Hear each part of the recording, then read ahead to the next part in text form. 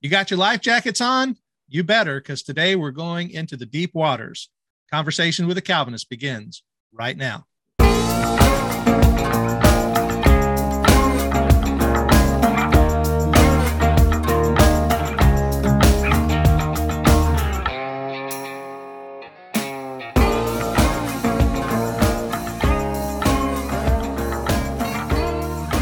Welcome back to Conversations with a Calvinist. My name is Keith Foskey, and I am a Calvinist. And I am joined today by my friend, Rashad Hendricks, and we're going to be talking about the subject of subordinationism. Hi, Rashad. How are you doing today? Hey, brother. How are you? And I'm also a Calvinist. Yes. Awesome. Awesome. Sometimes I have non-Calvinists on, and I have to make that distinction, but I am glad to be joined today by another Calvinist. So praise the Lord. Oh, yeah. Amen. Thank you, brother, for having me. I appreciate it. Absolutely. And I wanted to mention to the audience, part of what has brought this about, I was asked several weeks ago if I would be willing to record my book on the Trinity as an audiobook. And the book that I wrote about 10 years ago was called God in Three Persons. And it's not a long book. It's less than 100 pages. So it's relatively short, but it gives a biblical and historical presentation of the doctrine of the Trinity. And it is available if anybody's interested. You can go to our church website, sgfcjax.org/books, and you can find it there. It's for free if you want to download the PDF and the audiobook that's been recorded by me, or you can go and order a hard copy from our publisher. So in conjunction with that book, what I have decided to do is I asked Rashad to come on today to talk about the subject of subordinationism because I didn't really get into that in the book. The book is an entry-level, very basic presentation of the doctrine of the Trinity for, I would say, not necessarily new Christians, but Christians who are not familiar with the historical arguments and maybe not able to articulate the doctrine of the Trinity as well as they might like to. The book gives you a very easy to present, very easy to understand presentation of the doctrine of the Trinity. And so that's what it's about. But I am aware, and I know Rashad is aware, of a more recent controversy that has been going on, especially within Reformed circles, about the question of subordinationism, and more specifically, the question of how the Son and the Father, and we could even say the Holy Spirit, but particularly between the Son and the Father, the relationship between the Son and the Father in the ontological Trinity as opposed to the economic Trinity. And let me just very quickly explain what that means. When we talk about ontology, we're talking about the being of God, his nature, his essence. When we talk about economic Trinity, we're talking about the functional Trinity, particularly how God functions in relation to his creation. And so when we talk about the ontological Trinity, we usually say God is one in essence, he is three in person, and those three persons are co-equal, co-eternal. And when we say co-equal, we mean literally they are equal. But subordinationism says there is within the being of the Trinity a form of subordination, a form of greater than and less than. And so I've asked Rashad to come on today, and he is one who has studied this subject and has a lot to say. And I want to go ahead and ask you, brother, as I've sort of given a basic understanding, can you give us some of the ways that people describe this? I know that there's EFS, ESS, and those. Can you describe the different ways people use the term, in case maybe the listeners heard it differently? Yeah, brother, of course. So I think that a few years ago when this debate that you mentioned, 2016, I think everybody would trace it back to that year, the quote unquote Trinity debate. So initially, I think a lot of us heard it referred to as the eternal subordination of the Son, or you may have seen the acronym ESS. And then you still will see that, but it looks like after that point, it kind of went to eternal functional subordination, or the acronym, as you mentioned, EFS. And more recently, at least what I've seen is that you've seen it referred to as eternal relations of authority and submission, or you'll see the acronym ERAS. So that's kind of what you will see mostly it referred to today, ERAS, Eternal Relations of Authority and Submission. And do you think that the changing of the nomenclature is because of a refining of what they're trying to say? Oh, well, you'll see that this was my contention. I would agree with that. But I also believe that when you see something referred to as the eternal subordination of the Son, immediately you'll see red flags pop up in everybody's head for the very reason that you listed. We know that the Son is equal with the Father in all ways and the Spirit. When you hear something referred to as eternal subordination, that word subordination kind of takes a negative connotation to a lot of us. So it went to, as I mentioned earlier, functional subordination. Well, we're talking about just, in function or how they relate to one another. But the word subordination is still there. So more recently, you see eternal relations of authority and submission. It's a little bit of a softer play on those former ways that they announced it. And they dropped the word subordination. Right. Yeah. So when you hear eternal relations of authority and submission, okay, well, I can kind of, I can kind of get that. Let me listen to see what you're saying. So, subordinationism, when you hear that word, wow, wait a minute, subordinate? But then you get to eternal relations of authority and submission, that sounds a little softer. Yep. And when we think about God, we have to consider the fact that we remain monotheists, as even though we're Trinitarian monotheists, not Unitarian monotheists, we are Trinitarian. And so we have to consider at least that God is God always. And so when someone starts saying, well, God is subordinate to himself, or God is subordinate within himself, that begins to take on a question of the very nature of what we believe God is and what we're talking about. And so it is important, I think, that we clarify our terms. And I'm actually glad that there's an attempt to clarify, even though I may still disagree with what they're saying. They at least recognize the faulty use of certain terms. So and when I say they, let me be clear. And I think you'll agree with me, Rashad, but I'll throw this back to you. Would you agree that there are some people who are on the side of the we'll say ERAS, that would remain within the covering of orthodoxy, while there are others who would be going outside of the umbrella of orthodoxy? Would you agree with that? Yeah, I would agree with that. Some of them you could look at and clearly say, well, that's a heterodox view. Historically, no, they don't fit into orthodoxy or what we would consider to be orthodox from a historical standpoint. They're outside of it. But then you have some who they may not be fully orthodox, if I can use it in that way. But we need to have a little bit more of a conversation to kind of really keep drilling down into what you're saying. So, I would never put a blanket statement out there about anybody who may hold to ERAS or eternal relations of authority submission.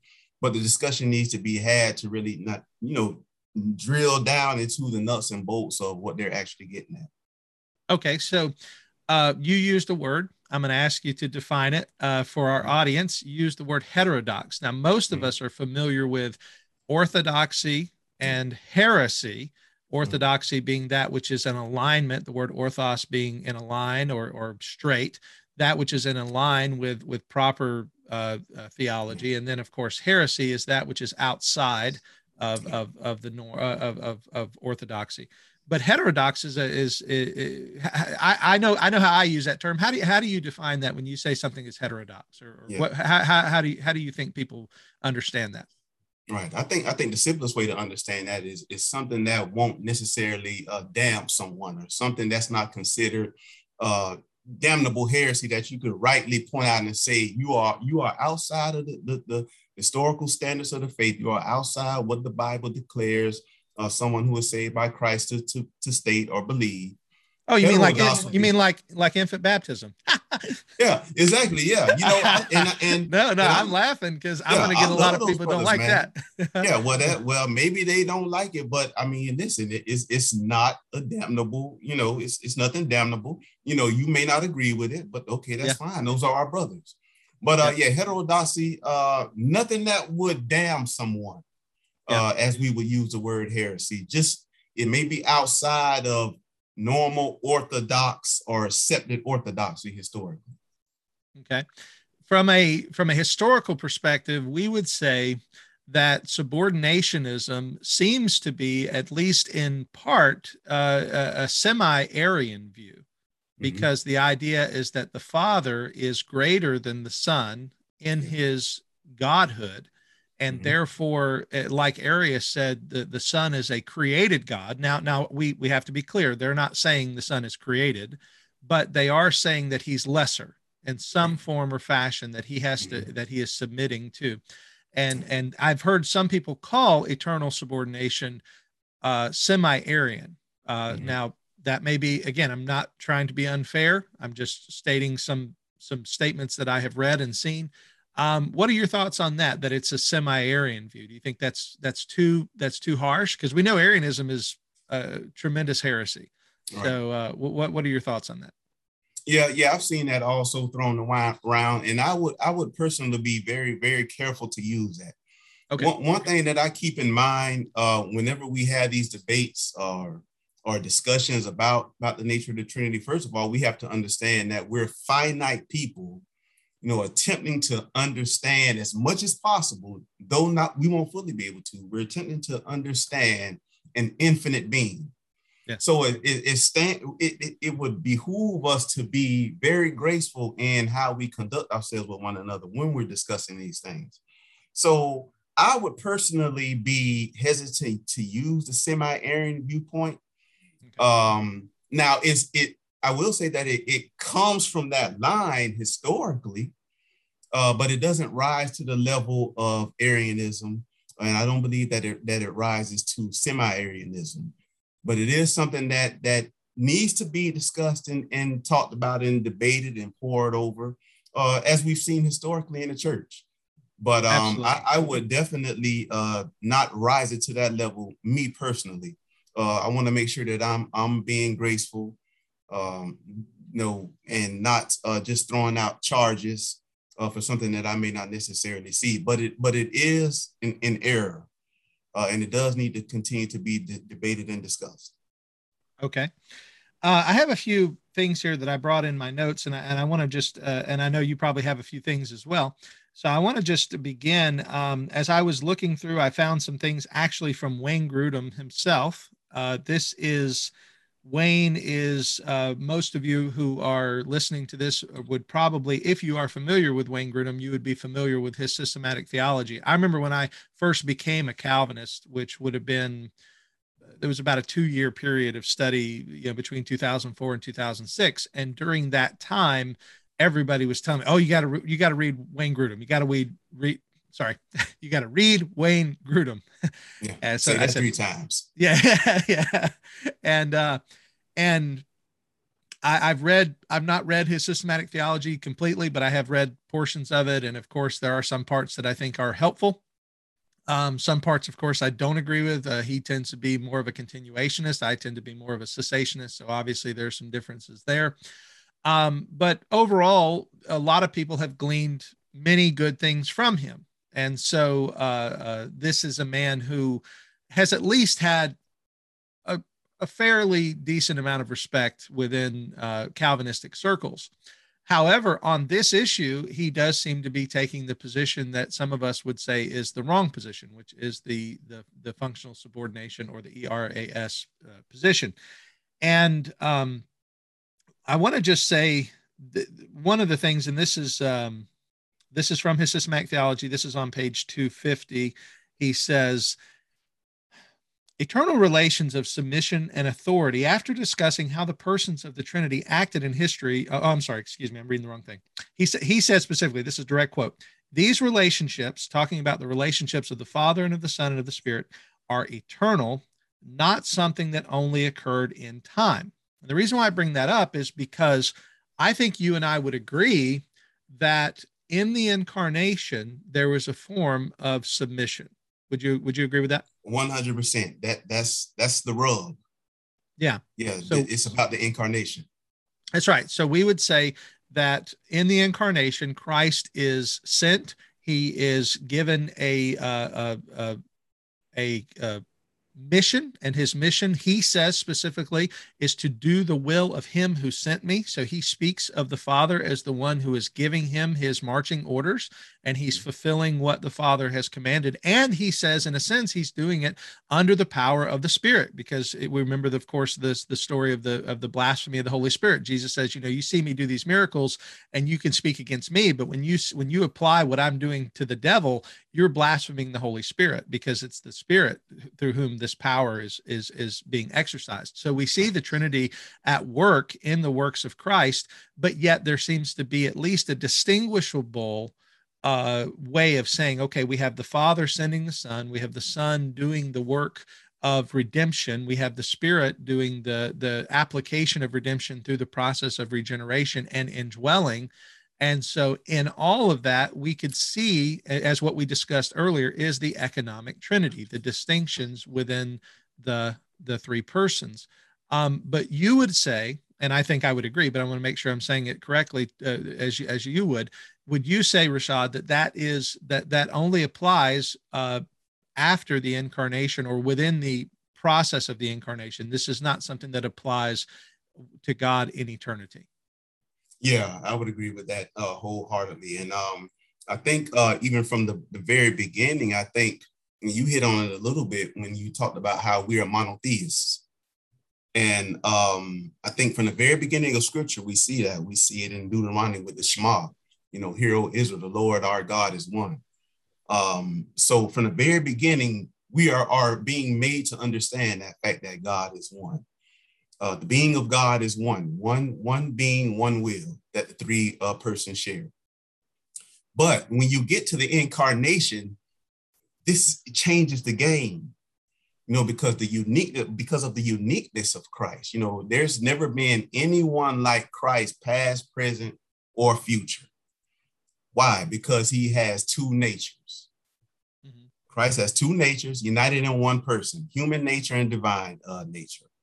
And so now when we see that, we have to distinguish whenever we discuss Christ, whenever we look in the gospel passages, whenever we see certain things, we have to distinguish if we want to be good biblical exegetes.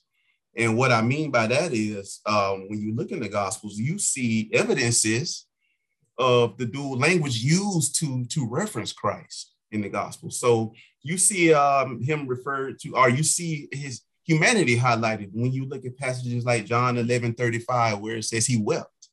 John 4:6, where it says that he was tired.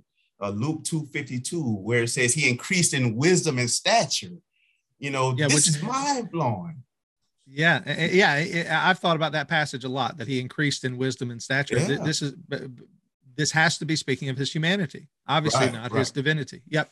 Right. So we're made to distinguish. And then it's more. In Mark 4:38-40, you see him sleeping. How? We see in the Old Testament where God doesn't sleep or slumber. Matthew 8:10, you see him be astonished and amazed and marvel at things. How is it that God in human flesh is amazed and marveled? He knows all things. He's ordained and decreed all things. But on the other hand, in the gospel passages, you see how he forgave sins. Well, how is that possible? A mere man can't forgive sin. He knew what was in man's heart. He healed infirmities of people who had illnesses and infirmities from birth. He knew the future. He casted out demons. He commanded demons. These are not things that mere man could do. So I bring that up just to say that whenever we read about Christ in the New Testament, you could even carry it on in the epistle. In fact, we have to. In order to be good biblical exegetes, we must distinguish when we look at him. Why? Because he's unique in that he has two natures. And if you want to understand the text properly, you would do that. Okay. So we would say, you would say then, and I think I would agree with you, I'm just making sure we're saying the right thing, that the submission of Christ is in regard to his humanity. Yes, the submission is in regards to his humanity. We Okay. would all agree with that, because you will see some of the brothers who hold to ERAS admit that. Okay. The only error there with them is that they say that is a reflection of something that we see eternally. Gotcha. And it's not the case. And so, as you were saying that, it reminded me specifically of the Carmen Christi, in Philippians 2, which tells us that he submitted himself in that sense. He humbled himself by becoming a man and taking on the death and the cross and those things, because that was something that he voluntarily did as the second person of the Trinity. I do want to go back though. You made a statement and it talks about the function. You said three persons but one will. Expand on that a little bit when you talk about three persons and one will. So when Jesus talks about doing the will of him who sent me when he's on the earth, are you addressing then his human will as in relation to the Father's will, or I just want to clarify that statement. Yeah, that's fine. Yeah, absolutely. Good question, brother. I think that when you see him reference the Father's will, I think you could properly understand that as being the divine will, the single divine will. I think you see an example of that in the Garden of Gethsemane, which nearly brings me to tears every time I read it. When Christ says, "Well, not my will, but your will be done." Now, you would look at that and you would see some people say, "Well, see there, look, he's saying that he has a will separate from the Father, so it's three different wills in the Godhead, which is tritheism." I think you mentioned that in your audio book.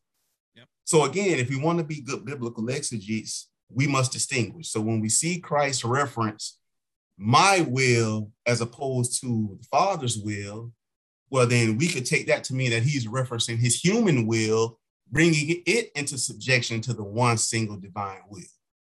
Okay, gotcha. So when we see that in the Garden of Gethsemane, that's how we ought best understand that his human will being in subjection to the one divine will.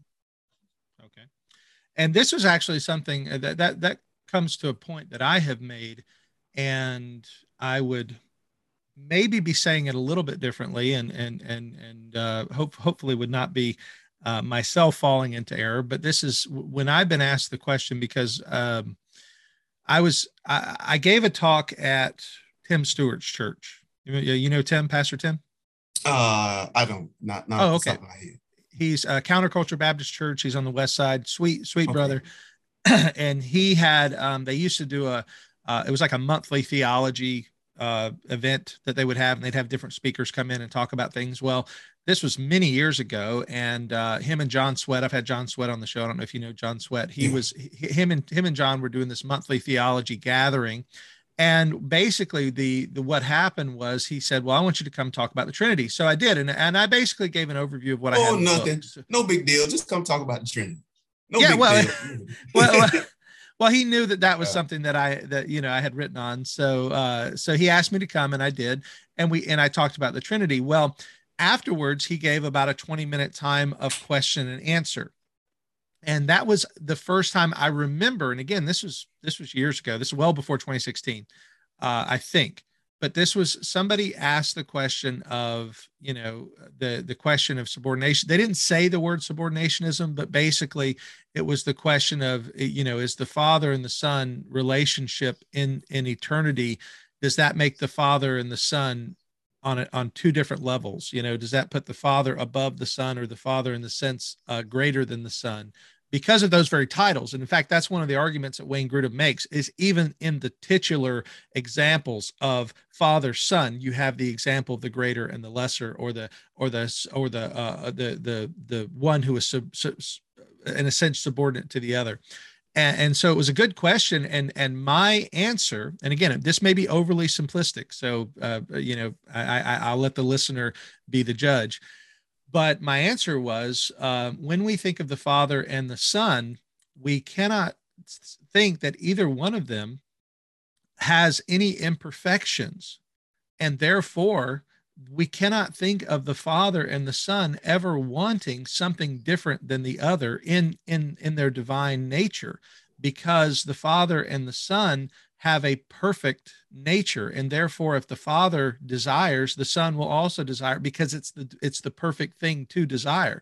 And therefore subordinationism in that sense, in my mind, becomes unnecessary, because it's not as if one has to submit to the other, because there's never a time where either one would have a difference of thought or opinion or desire, because there's, this is what you were saying with the one will, there's one perfect desire, one perfect will. And if either one of them were to say something wrong, he would cease to be God, or think something wrong, or desire something wrong. And I know that's where it gets kind of janky, because you start thinking. Well, yeah. Well, all analogies break down at some point, especially sure, when you're talking about the Trinity. So yeah, that's not. But the idea of one having an imperfect desire. Yeah. Because part of the idea of submission, like if I think of submission between myself and my wife, or myself and my children, and that's something that's often brought up, is the connection between the Father and the Son, and the husband and the wife. I don't know if you've seen that, but it's in that book. It's in that book. Yeah, that Grudem book. Yeah. Yeah, the connection is, you got God the Father, God the Son. Well, they're equal, but still in a relationship of subordination. In the same way, the husband and the wife are equal, but still in the same position of subordination. Mm-hmm. The problem with that is that there's a necessity of subordination with the husband to the wife, because the wife could desire something that is opposed to her husband, and therefore the husband has to have the authority to lead in such a way, and she has to have the responsibility to submit in such a way, because there could be a conflict of will. But because within the Godhead there cannot be a conflict of will, I think that at a certain point this argument becomes almost a how many angels can dance on the head of a pin, because there cannot be. And tell me if you think that's too simple. I mean, that there cannot be a distinction within that. Yeah, well, it's the unity of the will. Yeah. I mean, it's a real unity, and I know a lot of people liken the Trinity to a community where you have these three persons who are kind of just all there spinning in a circle, and they all have different wills, and they always just happen to agree. But no, it's something much more than that. It's greater than that. The unity with the Trinity is because the three share the one divine will. And they will, like you said, it's not possible for them to will anything differently from the other person, because they share that one divine will.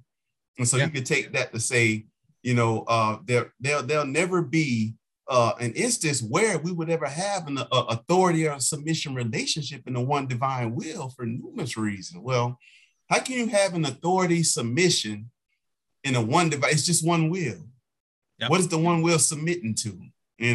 What is the one will in subjection to? Can God be in subjection to himself? And so you will also see in the Grudem book, you will see in some stuff written by Bruce Ware, where the Father gets final authority. And I think that's very problematic. The Father's receiving some greater authority than the Son, but we're talking about the one being of God.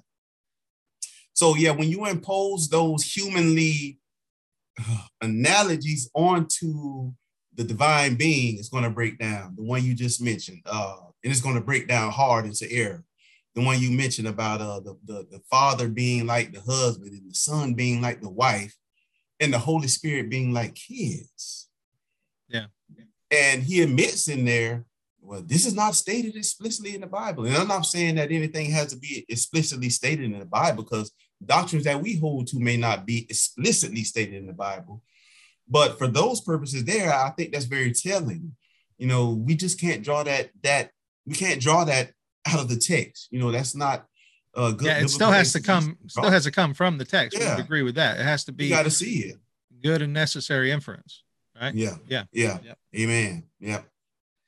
All right. So I was looking at an article from the Gospel Coalition, which is not my favorite publication, just to be clear. Same. Yeah. but sometimes, they'll even a blind squirrel finds a nut every once in a while. So, Absolutely. but this is the Gospel Coalition put out an article on this subject, and they were just distinguishing between men like Bruce Ware and who hold to EFS, and like Kevin Giles, who denies EFS. And they were discussing Augustine, and they were discussing a quote by Augustine. And let me see if I can get it here. Both of them hold that this quote affirms their position. Let me see here.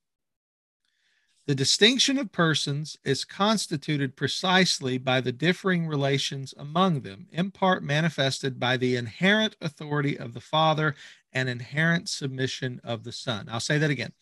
The distinction of persons is constituted precisely by the differing relations among them, in part manifested by the inherent authority of the Father and inherent submission of the Son. So that's the quote by Augustine, and both men are saying, this affirms my side. And I know you're not looking at it, so it might be a little unfair to ask you but I think that's part of the issue is we're all looking at the same data. We're all looking at the same things, the same quotes, and yet we're coming to different conclusions. It's almost like the Calvinist Arminian debate. We have to, I know some Calvinists who would say, well, the Arminian just isn't reading his Bible. Well, I would say he's misunderstanding it, but I'm not going to say he's not reading it. I want to be fair to my Arminian brothers and say, I think they're missing some things in the translation or understanding, but I'm not going to belittle their integrity and saying they're not trying. God is the one who opens our eyes to truth. God is the one who helps us understand. But just hearing that quote, was there anything in it that jumped out at you as you were listening to that quote by Augustine? Yeah, I know a lot of those brothers will read those quotes and use it as fuel for their position. But I think in a lot of those quotes, and I haven't read that from Augustine, so I can't speak specifically on that, but just to hear the word manifest, when we think of that word manifest, we think of something that comes to fruition, something that comes to being, or something that happens in the economy. So I can understand why Kevin Giles, who wrote a fantastic book on this whole thing that we're talking about anyway. So I can understand why he would adopt that statement as confirmation or support for his position. Because of that usage of the word manifest. And like we talked about earlier, I mean, all of us would agree, ERAS proponents and opponents, that there is submission. Yep. So we could I can understand why they would look at that as support, and I can understand why guys would look at it for support. But what we need to nail down is this submission eternal? Is this an eternal reality within the being of God, or is this something that is just made manifest, using Augustine's word, made manifest by the incarnation? Yeah, and that's what we would say. I think the word that Bruce Ware would key in on is the word inherent. So it's like two words, right? Like we would say the manifest is what makes the distinction because it's manifested in time.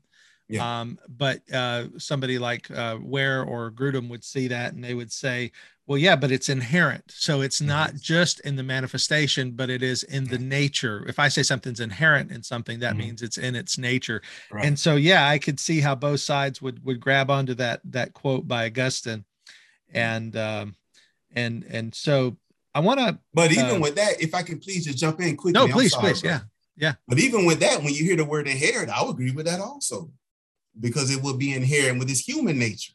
Gotcha. And I think that's one of the things that we lose sight of again. And I hate to keep harping on it, but, I think it is upon us to understand that Christ was made like us in each and every way, except without sin. Yeah. So whatever is true of humanity now is true of him. Yeah. Again, except without sin. I want to keep saying except without sin. I don't want to be in it. No. I get it. Yeah. So I would say maybe and I hope you wouldn't disagree with this, but maybe I would say it slightly different. I would say everything that was true of Adam is true of Christ when he was created. Yeah, because I think that sums up the sin part. Yeah, exactly. Because Adam was created without sin. Jesus came into the world without sin. Yeah. That's why he's called the second Adam or the last Adam. We have the opportunity to see a new and better Adam. That's right, brother. In the person of Christ. All right. So moving along, looking at Wayne Grudem in a paper I found of his, he has 10 arguments, or rather, no, 12 arguments. We're not going to go through all of them, but I do want to just hear your thoughts and sort of how you would respond if somebody said these to you. Okay, if somebody said, here's why I hold to ERAS. Here's why I hold to eternal relationship or eternal relations and submission in the Father and the Son.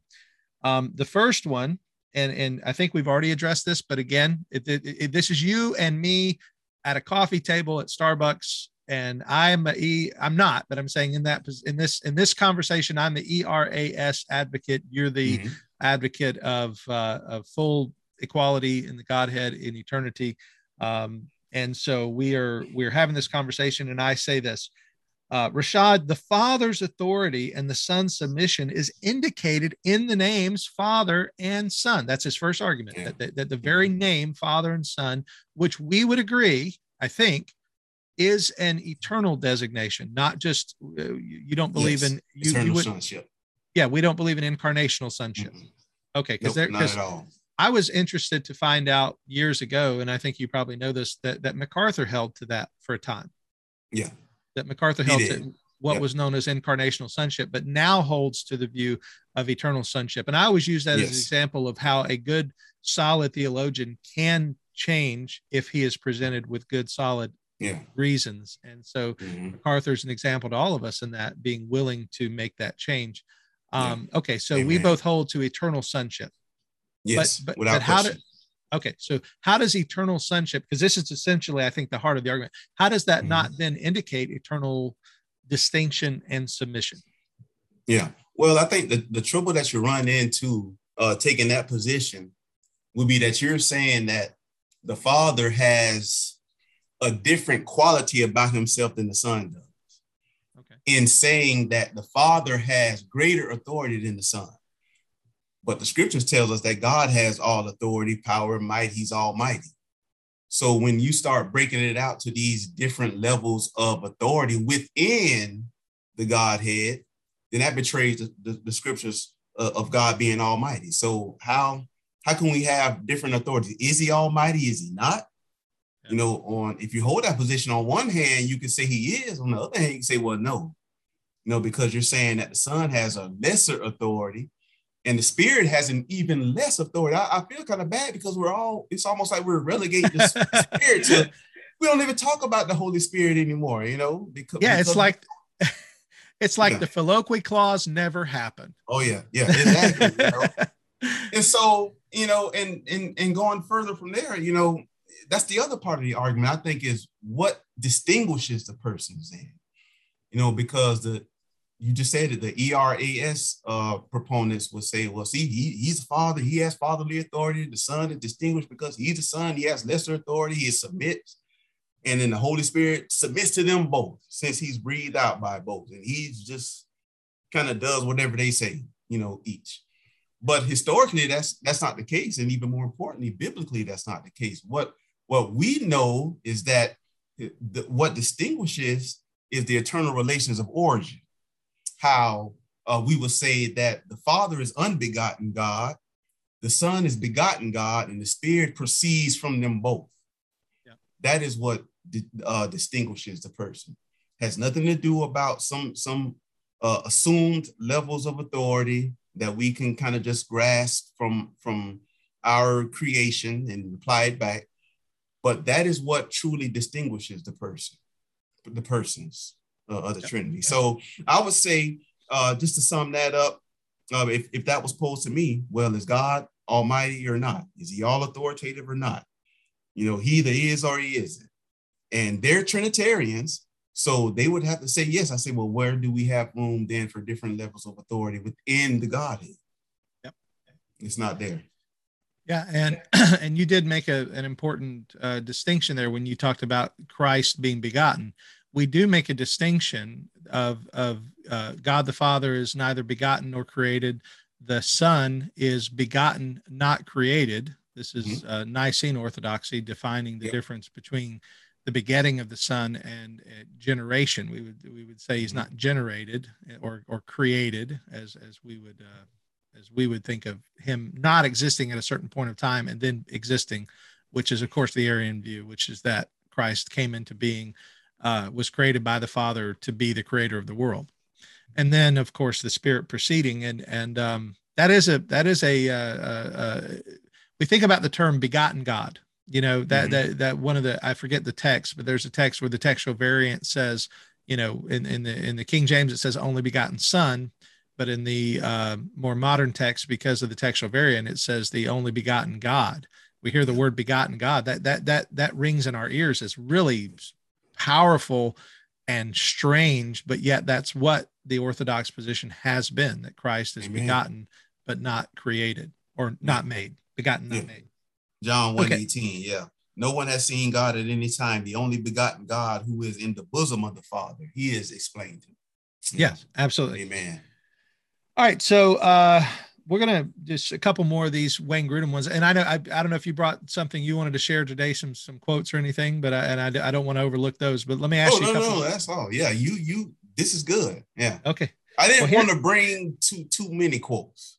no, So, I got you, but I think anything we share today would be helpful. So mhm. here is another one. Again, there are 12. We're not going to go through all 12, but the second one, the argument of Grudem, is that the Father's authority and the Son's submission is evident prior to creation. And the argument that he uses, because I'm just got the 12 here, but I remember reading through in the paper, the argument that he uses is that the Son is sent in before the foundation of the world. He refers to the cross as an action that happened before the foundation of the world, and the Son being sent before the foundation of the world. And he would say, see, it's not tied to the incarnation, but actually precedes the incarnation in time, because this. And again, I'm trying to be as fair as I can to his argument. So I'm not agreeing with him. I'm just trying to make his argument as I believe he would say.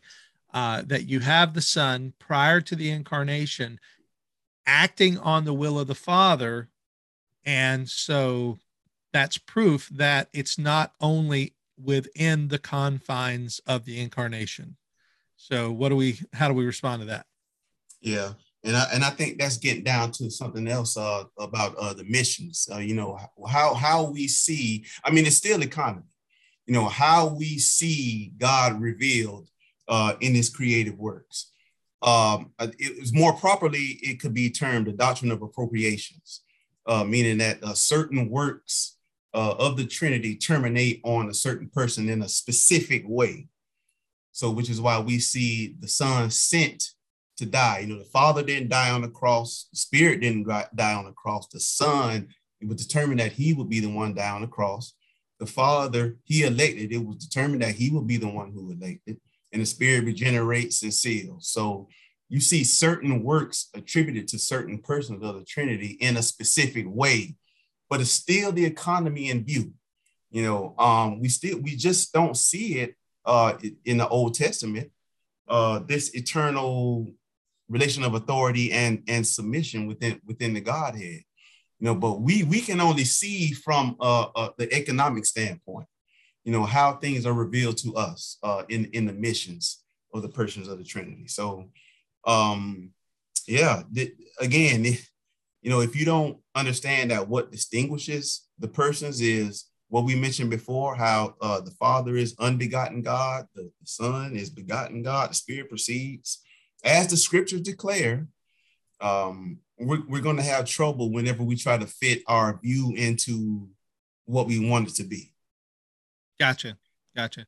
And when we think about that, the even prior to creation, when it's referring to the Father and the Son and the cross, when it says, he is the lamb slain from the foundation of the world, even though that is outside of time in the sense of prior to time being a thing, prior to the creation of time. We're still looking at it, as you said, in an economic sense, because it's still in relation to what will happen. This is not something that's happening within the Trinity, distinguishable from creation, but in relation to creation. So we're still looking at something that relates to creation, even if it happened before the world was created, in the sense of in the mind of God or in the plan of God. It's still there. And I'm glad you did say what you did, because when we talk about things like patripassionism, which is the idea that the Father died on the cross, that puts a that puts a flattening out of the Trinity where we're not able to distinguish. And then, so like, one of the things I often, I know that there are passages that talk about Christ being within us, but specifically we talk about the Holy Spirit indwelling us. Jesus says, I go away, the Spirit will come, the Comforter.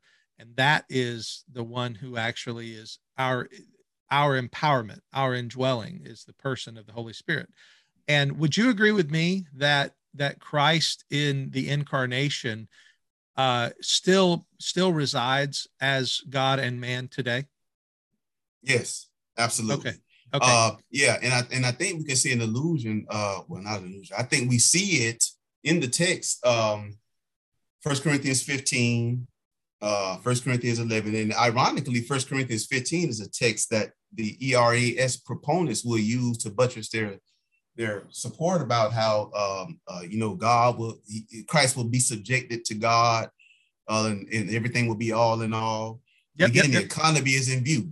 That the context of that passage is about the resurrection and Christ being the first fruit of many who will come. Well, the being of God can't die, so automatically you know that you're discussing his humanity. Once again, the we distinguish. So when you look at that passage, you can look at it as Christ being exalted as the federal head over all the ones that he has redeemed and placed right there, seated right there at the right hand of God. Again, that has nothing to do with his deity. He has always been God. He has always reigned. He never stopped reigning at any point in time, even while he was on earth. But according to his humanity, that's a reality. So, even today, he resides as the God-man, interceding on behalf of his people. He didn't just die and then jettison his flesh. If he just jettisoned his humanity, we're not redeemed. Who's interceding for us? Who understands and was tempted in all ways as we were, yet without sin? Well, he just came and put on a human suit and died and rose up and like, I'm out of here. No more humanity for me. No, he will forever be the God-man to intercede for his people. Yep. And that's interesting, because that's number 10. What you just addressed actually comes in. His argument number 10 is the Father's authority and the Son's submission is giving the Son authority to rule over the nations. That's talking about what you were talking about in the 1 Corinthians passage.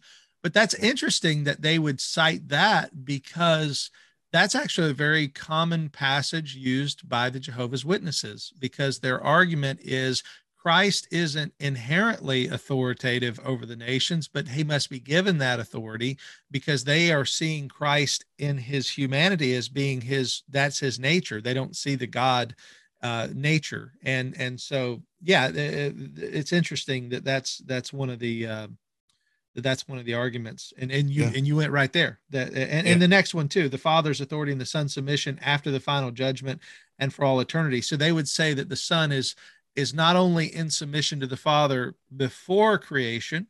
Obviously, eternity doesn't have before and after, but you understand what I mean. Eternity past, we have the Son is in submission to the Father in eternity past, and the Son is in submission to the Father in eternity going forward. And so, and they're making that argument based on the 1 Corinthians passage and other passages like it that talk about what's going to happen in the future. And again, looking at that from that perspective, I would say Christ was incarnate, and he is the God-man even now, and I believe will be the God-man forever, because he will live forever with us, and we will have him with us. So that's the economic sense of the Trinity continues on because his flesh continues on.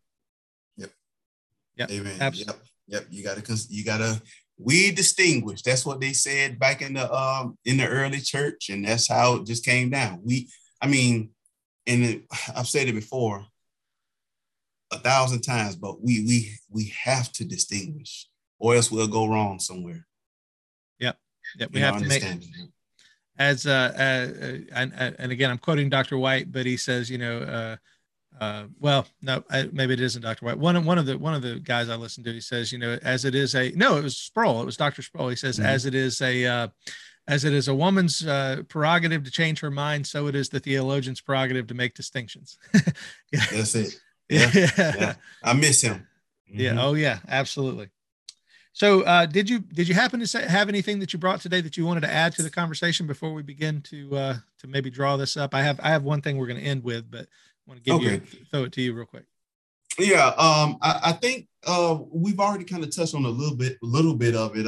And you mentioned this passage earlier, Philippians 2, about the assuming of the human nature. And I think Hebrews 5 is another important passage where the language is intentional. It says that he became obedient, so he became something that he never was before. That's a good point. Yeah. Listen, here's the fact, and this is what I tell people, what is special about the incarnation if Christ just was coming to do what he was made or supposed to do? If he was already eternally obedient and in eternal subjection to the Father, well, he didn't do anything special. He just did what he was supposed to do. Yeah. But what makes the incarnation of God so special is that he became what he was not. He became obedient. He suffered and bled for his people. He redeemed his people, raised on the third day, seated at the right hand of the Father. He became something that he was not. And that is what makes the incarnation so special. It's not special if he was doing what he was supposed to do because he's just a son who just, under the authority of his Father. There's nothing special about the incarnation. He did what he was supposed to do. I mean, do we get props for doing what we're supposed to do? Yeah. So, I mean, he did what became what he was not, and that is submissive and obedient to the Father. And I think even from the very beginning, and I hope you see how this ties in, the creator-creature distinction. I think that is something that is very important to the conversation. And this is something that I've been pondering for a little while here since this thing has been going on. Genesis 1:1, what does it say? In the beginning, God created the heavens and the earth. Boom. Automatically, we're introduced to an authority submission relationship. We were created by this divine being whose nature is not like ours. Amen. Psalm 50 talks about how God will crush his enemies. There'll be none to deliver. What does he say in that passage in Psalm 50? You thought that I was like you. In Acts 14, verse 15, Paul and Barnabas, the people there were starting to liken them to Zeus and Hermes. And he said, wait a minute, we're men of like nature as you. So when you look back at Genesis 1:1, see that you were created by God. Genesis chapter 2, he creates man. And what does he do after he creates man? He commands them. Creator, creature, distinction. God is other. We are in a whole other class from him. And so to posit any type of authority submission relationship within the Godhead where it only resides with the creator and his creatures is something that we really need to be careful of. The only authority submission relationship that we are in is creator and creature. The creator commands, demands, the creature submits. We cannot find authority submission within the one single divine being. It's just not, it's not there. It is not proper to him. It belongs between the creator and the creature. And so, brother, I just hope this discussion continues to go on. It's worthy. It's about the Trinity. We're, like you mentioned at the beginning of the outset, this is deep waters. But it's worthy and it's rewarding, to see God for how he truly is and to see how, he is other. I mean, he does not have a nature like us. How amazing is that? he is our authority. We submit to him. That is not a reality within the divine being. And that is why you see in Hebrews 5 and Philippians 2 about how Christ became obedient. He became like us. He lived the law perfectly in thought, deed, action, whatever you want to say. He did that for his people. Amen. And he submitted himself to God. Because as far as it goes with humanity, humanity is in that relationship with God. God is not in an authority submission relationship with himself. It's just not found in the text, brother. So it's more that I can say on that, but that's really it from my standpoint. You hit on a lot of the stuff, so I'm glad we were on the same page with that. Amen. That sounded like you getting into preaching mode. Man, that was it's something near and dear to me, man. I know even those brothers who holds the ERAS are seeking to honor God, just like we're seeking to honor God. But just like we see with church history, debates went on and on and on over the centuries. And I just hope this one continues, because it's worthy. We're talking about God. So, amen. Well, I'm going to draw us to, unless you have something else. I want to draw us to. I'm good, brother. Yeah, I've talked enough. Right. No. I appreciate it. I like I said, I enjoyed that part a lot. I want to mention here, this is from the OPC. Now, the OPC is Orthodox Presbyterian Church. Now, we don't agree with everything they have to say. Again, they're out there sprinkling babies, but they addressed this issue in a paper that they published, and it was available on their website. So as I was doing a little digging around, I found it and I really liked it. And I just want to read a portion of the end of their paper. Now, this is available at opc.org. You can just look it up on the subject of eternal submission. But it says this: we of the OPC hold that the Word of God clearly teaches the deity of the Lord Jesus Christ, and that there is no such thing as degrees or levels of deity, and that all attributes of God belong equally to all three persons of the Trinity. We believe that the Father, Son, and Spirit have one nature or substance, and that they have one power and authority, referencing the Fifth Ecumenical Council in 553. The problem is this: if authority over the Son is an essential, not an incidental attribute of the Father, and subordination of the Father is an essential, not an incidental attribute of the Son, then something significant follows. Authority is a part of the Father's essence or nature, and subordination is part of the Son's essence and nature. And that would mean that the essence of the Father is different from the essence of the Son. But we profess that though there are three distinct persons of the Trinity, God the Father, God the Son, and God the Holy Spirit, yet the persons are not separate, are without parts, and are one in essence, are the same being, all sharing the same divine perfection. And so I think I would affirm that. I think you would as well. Amen. I sign that one.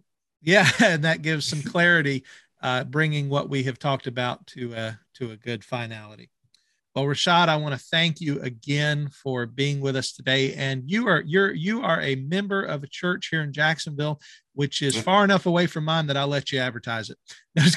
Yeah. Hey, thank you, man. Where are you at church, brother? Where's your church?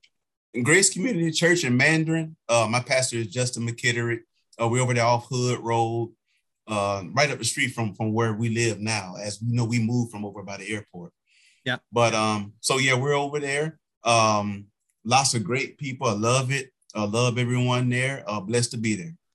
All right. Well, if you are in Jacksonville and you're in that area of town, look up that church, Grace Community Church, and go find Rashad and shake his hand if you want to visit over there. But if you're on the north side, closer to us, come visit us at Sovereign Grace Family Amen. Church. And again, Rashad, I want to thank you. I want to thank you and your family for giving you to me for this hour, giving you to our audience for this hour. We appreciate you giving your time and your talent to us as God has given that to you. Thank you, brother. I appreciate it. Humbled to be here. Thank you so much. Yes, sir. And again, audience, I'm sure that this was a lot to take in today, a lot to think about, and I'm sure you may have some additional questions. If you have questions, please feel free to send them to me at calvinistpodcast@gmail.com. Also, if you're interested in getting the book, God in Three Persons, you can access that again on the website, sgfcjax.org/books. You can get it in PDF form. You can get it as an audiobook, or you can order a hard copy. And again, I want to thank you for listening today to Conversations with a Calvinist.